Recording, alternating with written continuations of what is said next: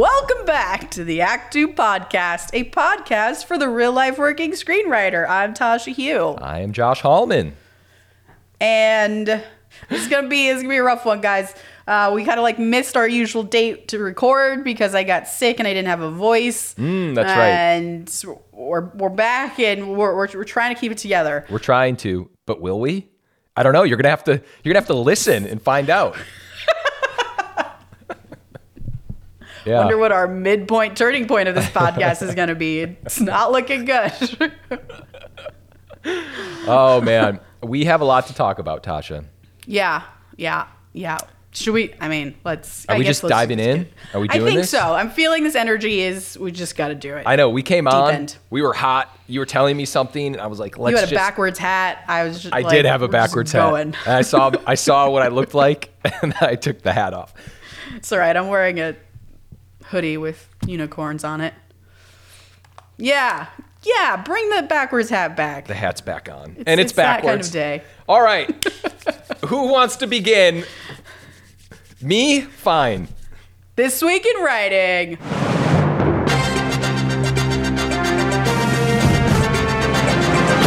This Week in Writing. All right, Tasha. Yeah, hit me. Okay. I feel like you've had a rough week. All right, this what I'm about to talk about may or may not have had me involved with it. Okay. I don't want to say if this has happened to me.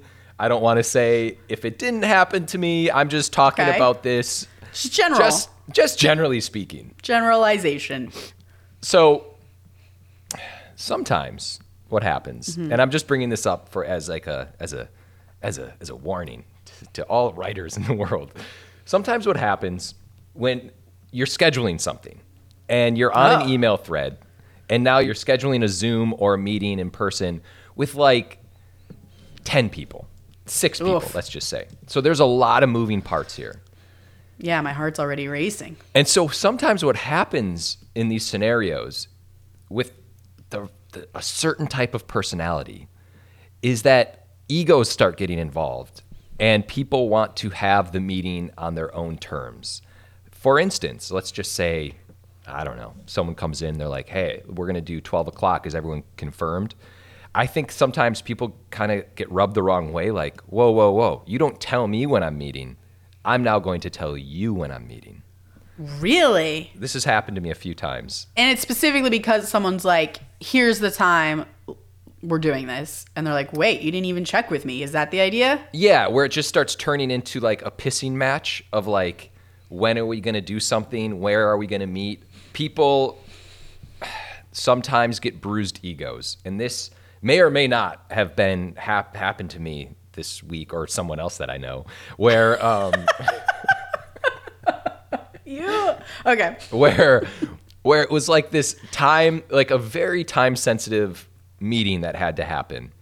And then someone got a little offended because of something else, but it turned into this big thing with all this scheduling, and then people started to push the meeting, and it turns into this freaking like, fuck it, we're not even gonna have the meeting. It's an ego thing. That's all I'm saying. And it happens, and from a writer's point of view, it was really frustrating because a lot of times with what happens is meetings get set and people just assume you're good when the writer is the most important person, because the reason we're having the meeting is to discuss a script.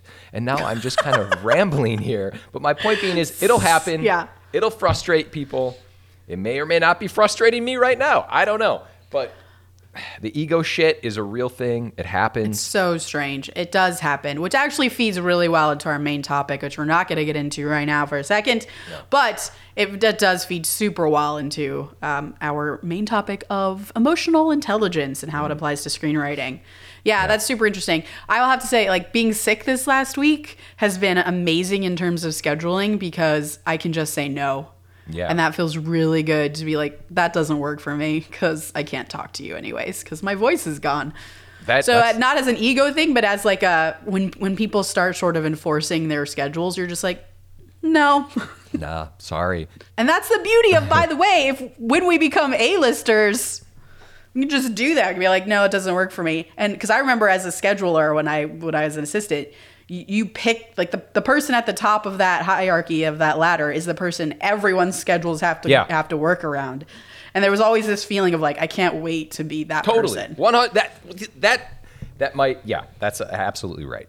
100% right. So everyone sounds like they were jostling to be that person in that particular scheduling situation. In that made-up scenario, that's what it sounded like. Yeah, completely made up. Hypothetical. And sometimes I don't like how writers get treated. So wait, can I just ask? Sure. So they didn't really consider your schedule, and then the writer's schedule. I was not appreciative of that. Everyone just assumed I was good. Like, they're like, he's not doing anything. We know he's not doing shit. Writers, what are they doing? Nothing. Sitting at home. This guy? Oh yeah, Josh is fine. Like literally any time during the day. There's something that's like pulling a trigger for me because there's something some producers have where they think that you aren't doing nothing except working on their project. And so obviously you will make yourself available. And sometimes you have to. Like sometimes a project is in a priority position and you literally have to make yourself available whenever they want you to.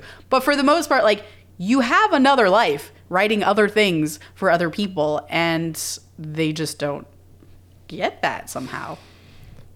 Okay, let's move on from that made-up scenario. Anyways, I don't know why we spent so long on that, actually. Well, I'm sorry. It was me. I was a little fired up. No, because it's a thing. It's a thing.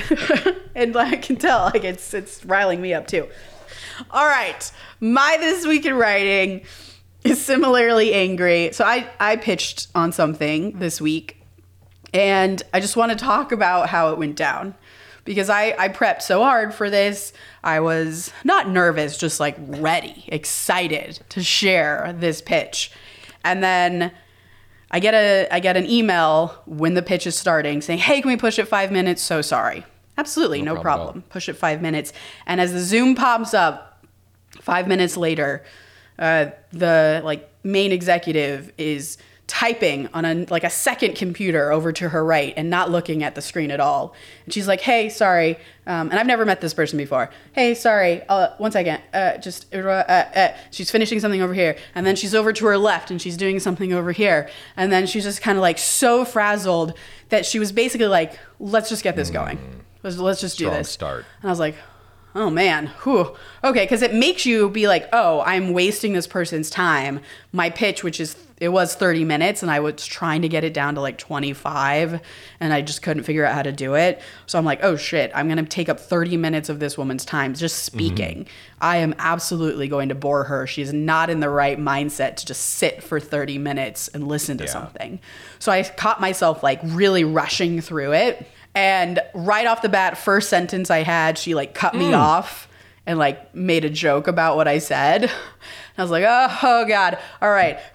Breathe. I got to breathe. And like, I just moved my pitch script because again, it was on Zoom. I moved my pitch script over her face in the Zoom so I couldn't see her because she was just making me so anxious.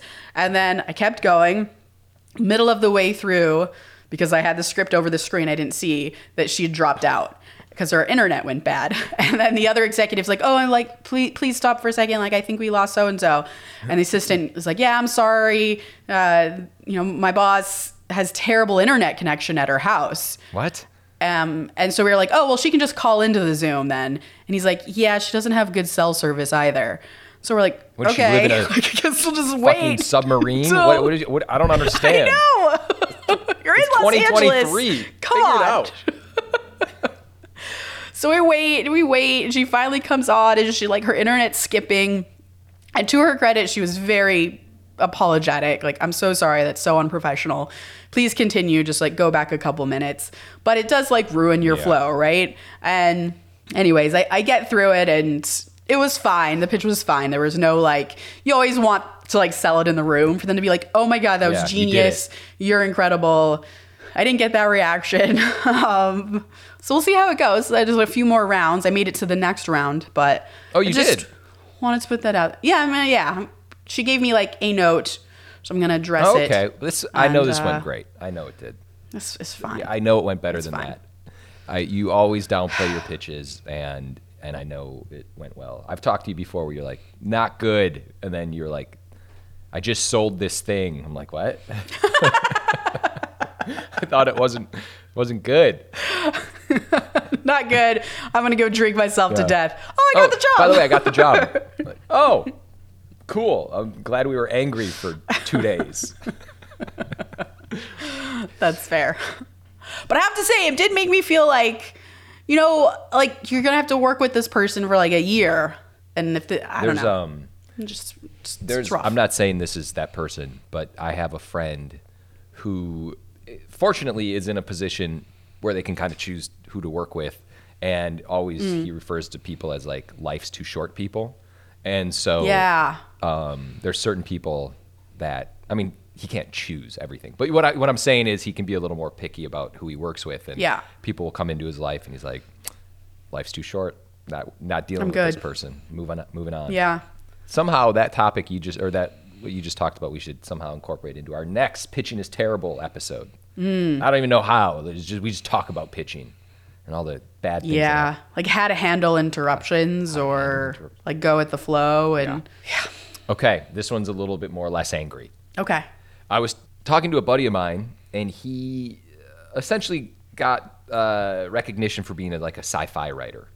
And amazing. Yeah, it was great. He wrote something. He wrote one script and he got meetings off of it and he signed and the script might have even sold for all I know. But I was talking to him and he was saying that he doesn't want to be a sci-fi writer. Oh. And and so it was kind of one of those things where I think he had just this one cool idea and it hit. Yeah. And now he's trying to work his way out of being pigeonholed as a sci-fi guy. Yeah. And he basically was like, what do I do? Like, not asking everyone, we were just kind of talking about this. And I was like, I think you just need to write yourself out of it. Yeah. Like, just be awesome at writing something else. I think that's it. Honestly, that's the beauty of our position. One of the best things about our job as a writer is I wrote a rom-com early on, if you remember. And if I had sold that, I would have been in serious trouble because I would have been a rom-com person. But the only thing I would have done to be able to get out of that is write like a killer, fantasy action movie or something and try and take that to market. And then people will be like, oh, it's the same writer of that cool rom-com. Okay, this person's talented. Like I look at Jordan Peele as sort of the epitome or the paradigm of this idea where all I knew him as was a comedy guy.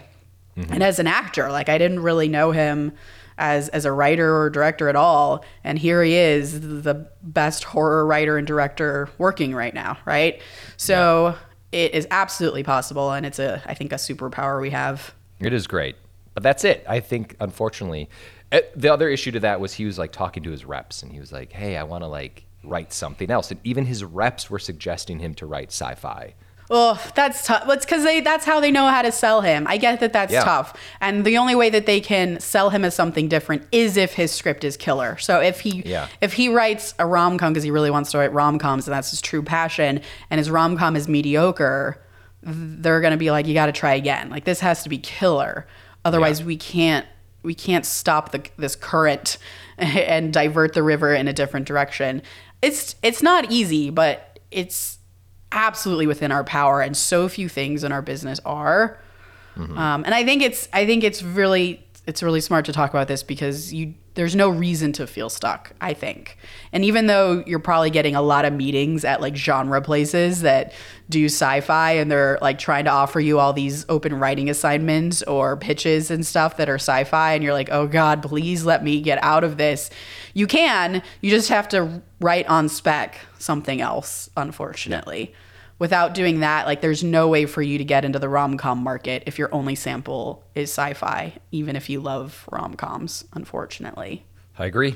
Although, to pitch against myself, if you are in a general with a place that also does rom-coms, but you're meeting off of your sci-fi script, just bring up, I also love writing rom-coms. And they'll be like, oh, do you have any rom-com scripts? Yeah. And so you should have one. Or like at least have ideas or like pitches ready to go when you do say that. But I feel like you should feel free to do that in a general meeting as well if you want to kind of try to divert people and let them know, Yeah, sci-fi. I love writing sci-fi, but one of my other passions is rom-coms. Agreed. That's tough. He'll find it though. He'll get it. Yeah, maybe. Go write that rom-com.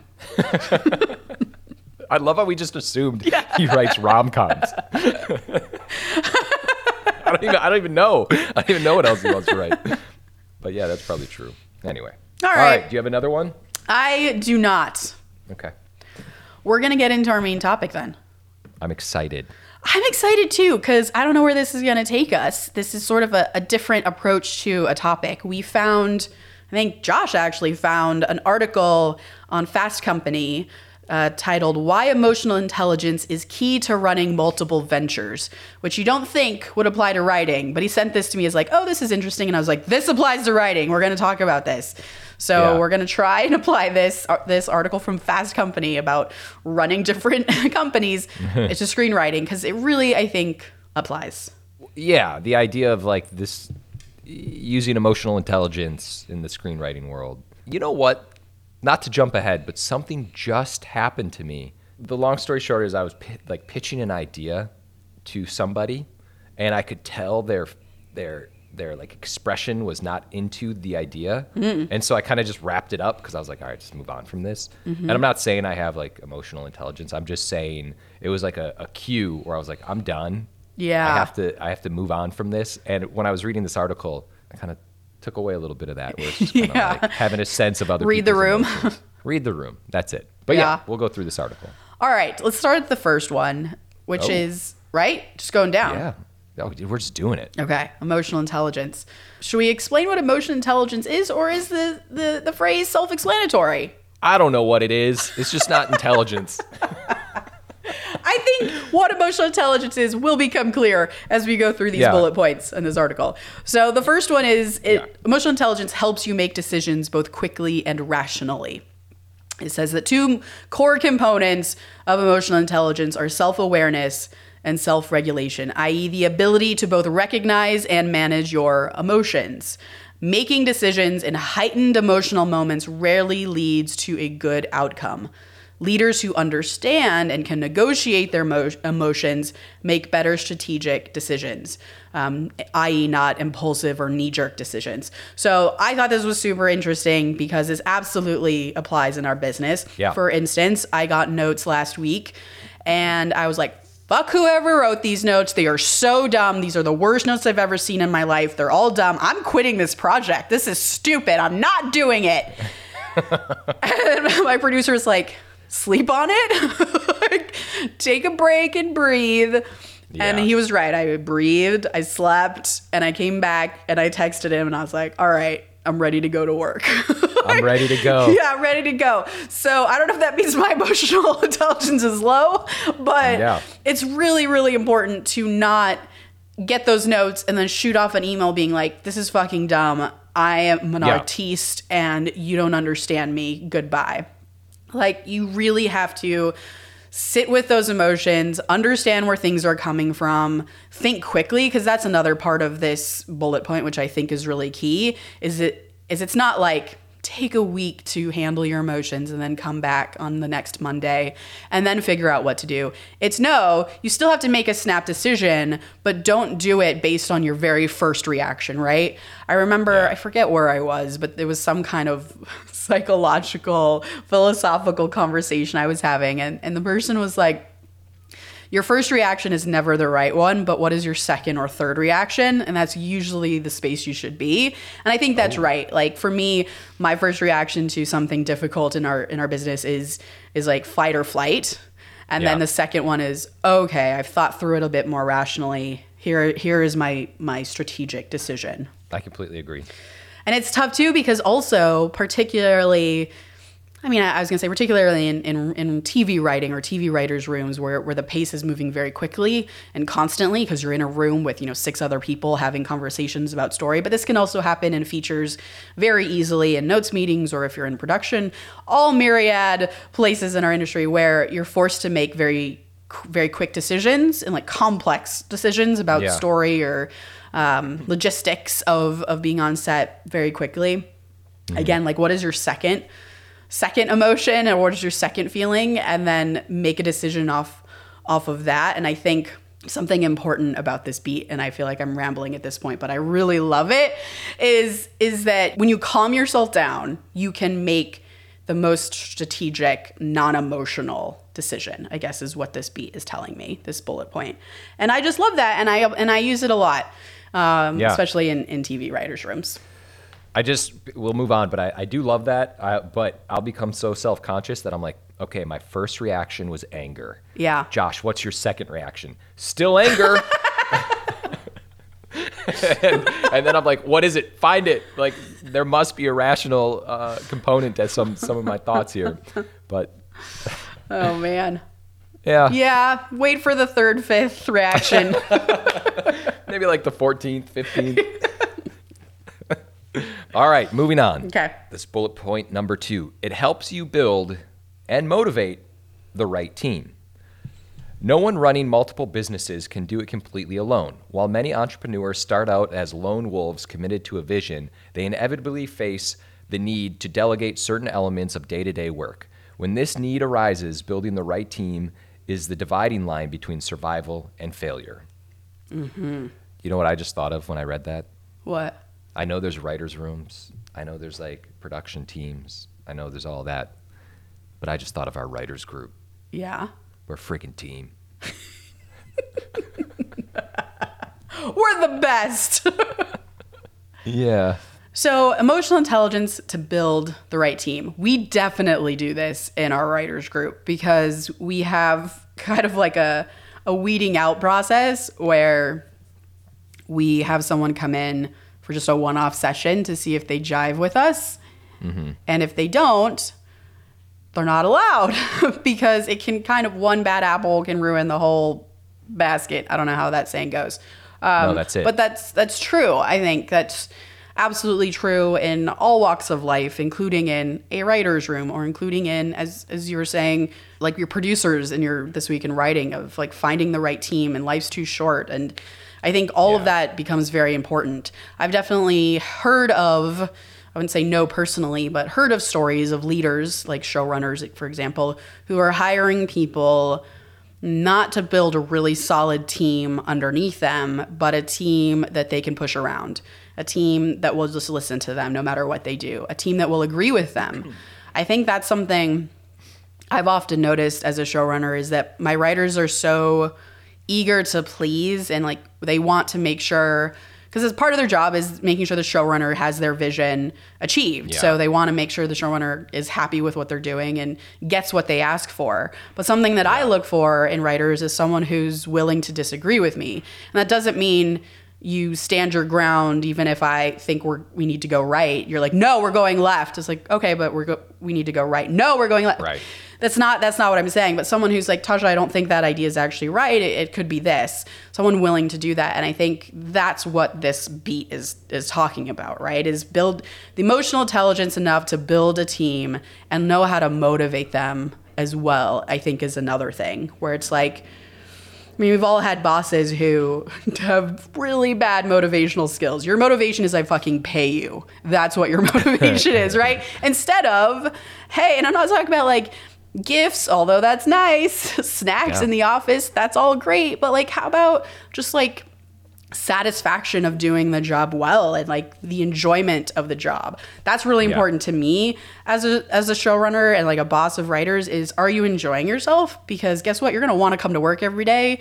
You're going to want to try really hard. You're going to want to stay late if we have to one day, if you're really enjoying what you're doing. But if you're just putting in your hours, there should be a sense of pride in what you do. Yes. As you're saying that, of course, I feel like, you meet people, you meet leaders of companies or of production houses or whatever it is, where you meet people who work for them and you're like, these are some weird people. Like, and it says a lot about the person who hired them. Yeah. So, I mean, I think that's an interesting one. It's not only having the ability to build the right team for yourself, not necessarily what feeds your ego, but that's like right for the job and right for what you need as a team, but also like how to motivate that team to work. Because as it says in the under this beat in the article, is the motivation of the boss is contagious. So wherever you fall in terms of how you're motivating people, that's that's how your employees or your producers, if you're in features, are going to feel motivated, is you're bringing that with you. So I think that's a great one. Me too. Okay. It helps you set expectations for yourself and others. So beyond managing your own emotions, a mark of high emotional intelligence is understanding and managing other people's emotions, not telling them what to feel, but actually feeling what they're feeling, empathizing, and then moderating your actions accordingly. So I actually really love this one. I think this is the one I read where I was like, this is just like writing, because this definitely happens with producers, definitely happens with writers in your writer's room. A while ago, I had an instance where a writer was really stressed out, but you could just tell there was something going on with him that he needed some time off. So go take a day off. Go spend some time writing. Like, just take a day and come back on Monday. It's fine. And I think like it's being able to notice what other people in the room need. So for producers as well, if they're really stressed out, you can sense that in the room. Like, how can you maybe chill them out? Maybe make them feel, maybe crack a joke.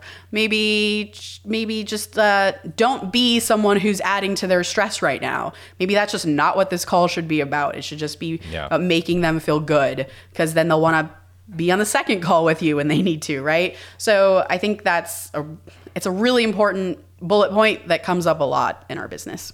Yeah. I have nothing else to add. You said that perfectly. Okay. Oh, one more thing to add. Oh, yeah. Because I think this is about, not telling them what to feel, actually feeling what they're feeling, moderating your actions accordingly. It brought up for me this book that was recommended to me by a showrunner called Difficult Conversations. It's by a bunch of different authors, so I won't even mention it. If you just Google it, Difficult Conversations. It's really, really helpful in terms of this exact thing, using emotional intelligence when you're talking to producers and other writers and directors and everyone else who we're going to be involved with in our lives as screenwriters. Because when emotions run high or egos run high, as Josh was saying earlier, how do you address things in the best way so that you're not heightening the drama, but bringing it down and making like really good decisions? So that's all. That's what it reminded me of.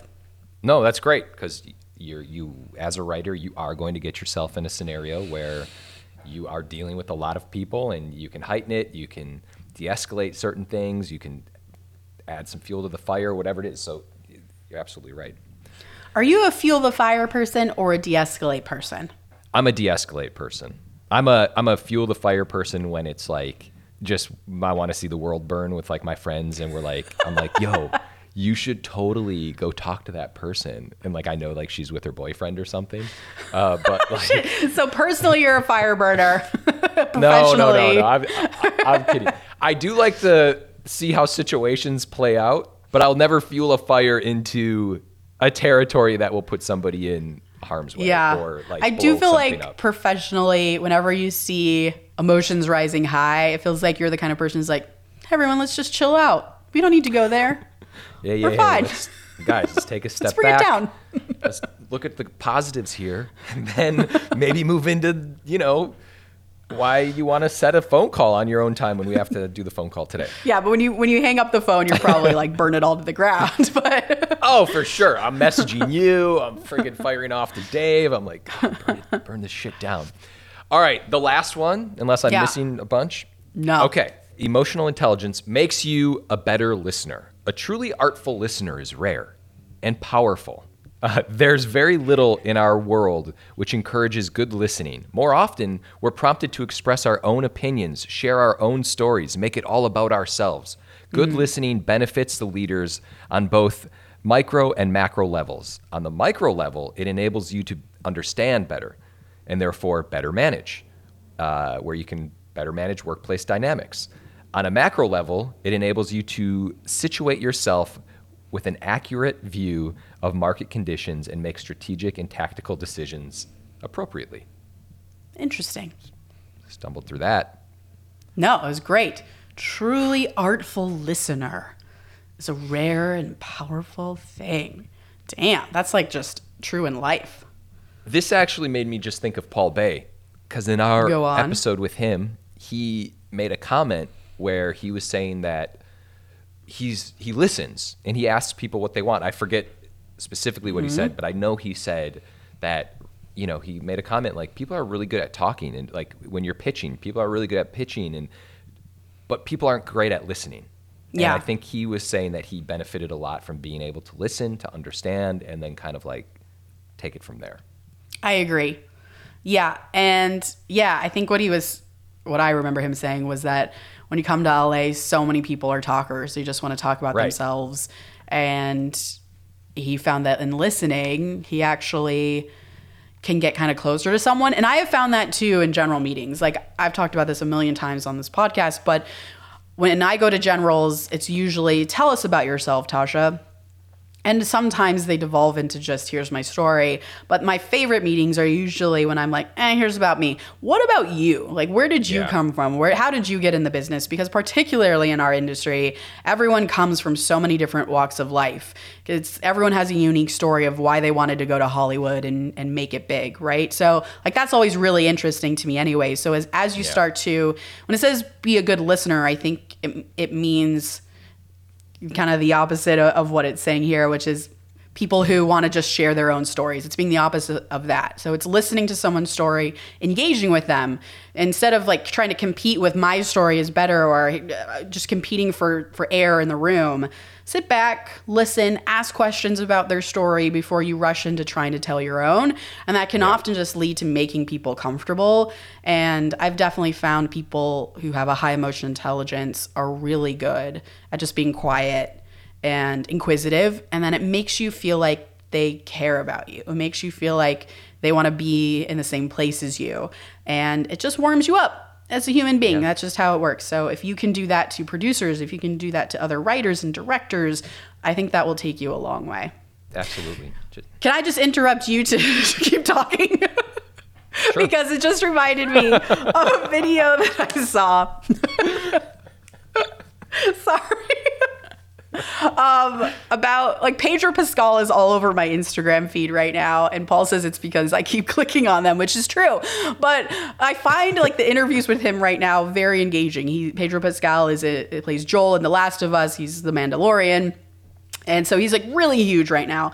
And someone was talking about like how they feel about Pedro Pascal. It was another actor with him in The Last of Us. And one of the things that I thought was really interesting that she loved about him, like one of the top things she loved about him, is that when he talked to you, he looked at you.